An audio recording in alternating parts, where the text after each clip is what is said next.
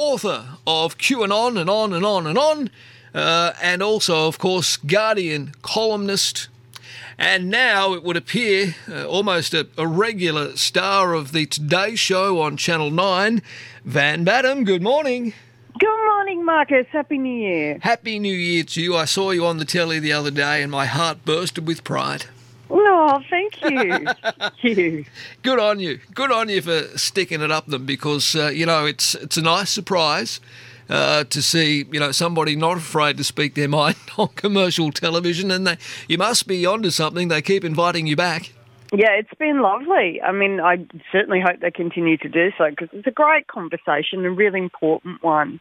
I always try to talk to as many people as possible, and lots of people watch morning television, so it's been great. Well, that's right. Those that aren't listening to this program, of course, occasionally watch a bit of morning TV. All right, Van. So where are we on things? Rapid antigen tests. This is probably a silly question to ask you, but of course they should be free. Of course they should be free. Well, come on. You need to know if you're positive or not before you go to work. Right, that's a reasonable expectation from employers. Want to know that their staff are not going to fall down sick at work. So you have workplaces who oblige people to be negative before they turn up. So, of course, rapid antigen tests should be free. If the virus is affecting the workplace, structures have got to be put in place for employers and their staff and their customers and everybody they come in contact with to minimise spread of the virus. Yeah. So the people who are positive can stay home. Okay, so that's one scenario.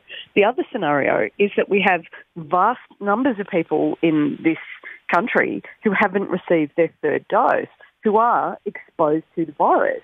And this isn't just people in the broader population of adults.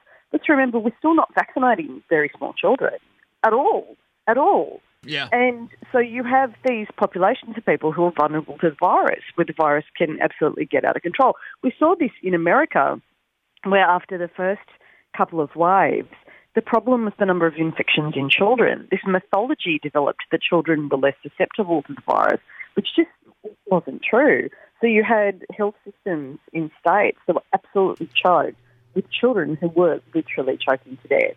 So in order to keep people safe, the children who are unvaccinated, the people who haven't received a third dose, and obviously immunocompromised people who can have all the doses in the world and still be vulnerable. People are taking tests to know if they're positive so they can limit their exposure to other people. These are very basic things. The Australian community is a very supporting community. We do what we can for one another. I had a friend call me in a panic yesterday because her elderly father, who'd been looking after her child, who's 9 or something, he had started presenting with symptoms really quickly, and there seemed to be this rapid onset of symptoms. Yeah. And, this is a woman who's triple vaxxed, who's done all the right things, but her father is elderly, and her son is, of course, unvaccinated because he's a small child. And she was in despair about trying to get a rapid antigen test because she wanted to know if her father was going to need immediate care, whether he was going to need to be looked after, all of these complex intersecting family relationships. Would it mean that her son was exposed if her father was positive? Yeah. All of these things. Families are being driven to absolute hysteria by the shortage of rapid antigen tests because they are trying to protect vulnerable family members. The Liberals seem to think that we don't have parents or children or immunocompromised, other family members or colleagues and the rest of it. They don't seem to understand that we are those people. I put a call out on Facebook the other day for immunocompromised people to tell me their stories. Mm-hmm. Hundreds and hundreds of people, thousands of people on Twitter. People are absolutely terrified of getting the virus. And the government is not helping Australians to look after one another. Well, it's not as if they weren't warned. The Australian Medical Association warned senior executives in the Federal Health Department of the need to develop a national strategy for procuring rapid antigen tests in September of last year. But the AMA's Vice President, Chris Moy, said that he was told in the meeting that the government did not want to intervene in the private market. What does that say? I mean, for goodness sake, you can get these things at Harvey Norman, for goodness sake. Well, I mean, that's the dead giveaway, Marcus, isn't it? You can buy them from Scott Morrison's old mate, Jerry Harvey at Harvey Norman, and you can buy them at exorbitant prices that absolutely do not reflect what they cost to make.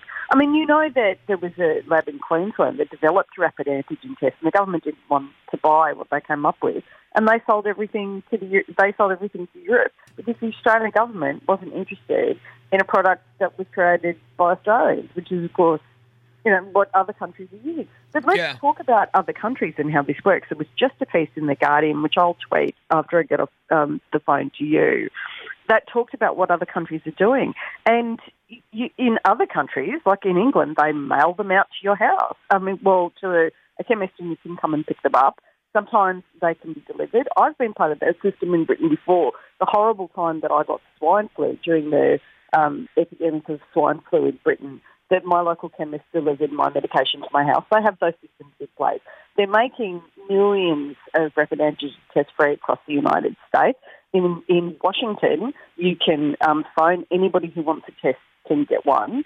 In France, they will test you at restaurants. In Portugal, you can get them at pharmacies. It's all heavily government subsidised because they're encouraging people to use the tests to minimise the exposure of other people. And let me tell you why this is important. In the horror reading of the day, there is a new health event that is coming out of Brazil called Flurona. Flurona is a combination of coronavirus and influenza, and it's presenting in people in Brazil and absolutely flattening them. So you can read all the accounts of what it's like to have coronavirus, absolutely horrendous. Paul McDermott, television personality, he has had the virus recently and wrote this horrendous Twitter thread that was about what the actual symptoms are like, and he was considered to have a mild case, and it makes for horror reading. But imagine combining that with influenza. It's killing people. Yeah. Of course, it's killing people. Well, that's the worry. The mythology that it's mild and we're all going to be okay is a nonsense.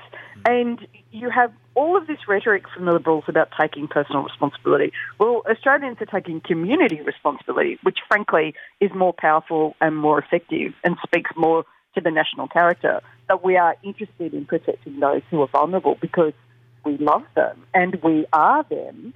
And the government here is doing literally nothing to facilitate that kind of responsibility. I've never experienced the failure of government on this scale. I'm 47 years old. I have never, ever seen an Australian government or a state government like what's going on in New South Wales just walk away from its responsibility. Well, our health system, Van, is based upon the principle of Medicare, that people get the health care they need when they require it. And I refer back to what's written in The Guardian. The AMA's Vice President, Chris Moy, said that he was told in a meeting with federal bureaucrats, health bureaucrats, that the government did not want to intervene in the private market. I asked the question of them because I knew what was happening in other countries and we needed to transition. So what was the plan? We needed to get a lot of them rapid antigen tests, and we needed a really clear strategy to transition. It was so bloody obvious. They've been caught short because Omicron in a number of cases.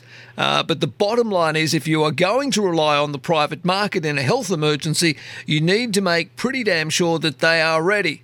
And of course, Scott Morrison, since then, has, come under growing pressure to provide free rapid antigen tests across the community. And look, I think, as you say, people power will win out. And no doubt after today's meeting, the National Cabinet meeting, Van, there will be a change in heart from Scott Morrison, but he'll deflect and obfuscate to the point where it's no longer, obviously, wasn't his responsibility. Oh, it's never Scott Morrison's responsibility. I saw someone calling him Scomicron on the internet yesterday. And so we now have Domicron and Scumicron.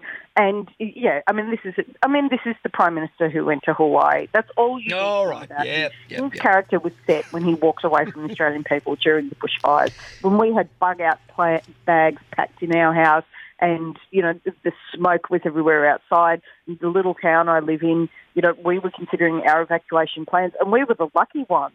There are towns that got totally wiped out by the fires, and there was the Prime Minister in Hawaii. And it's those moments that just reveal someone's character. They are the worst possible government this country could have had at the worst possible time. 2 years, and there is no plan. There was apparently, if there was modelling done, they certainly didn't enact any kind of response to it. Families are terrified. People are sick.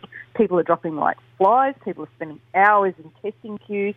Testing centres are closing out. 28 testing centres have closed down in New South Wales. They can't keep up. Infections have never been so high. It's an absolute catastrophe, Marcus, and it is on Scott Morrison and his Liberal government. Van, the week on Wednesday is back, is that right? Yes, we were going to stay on holiday, but we're just so angry at the political situation. We are releasing a podcast today, so the week on Wednesday is back, and we will be tearing into them, Marcus, tearing into them. I have no doubt. All right, good to chat. We'll catch up again next week. Appreciate it. You are fabulous, and I hope you had a great New Year. All the best to you. Thank you, Van. Bye. All right, bye, darling. The Guardians Van Badham, host of The Week on Wednesday, one of Australia's top political podcasts, and a good mate of ours here at Marcus Paul in the Mornings.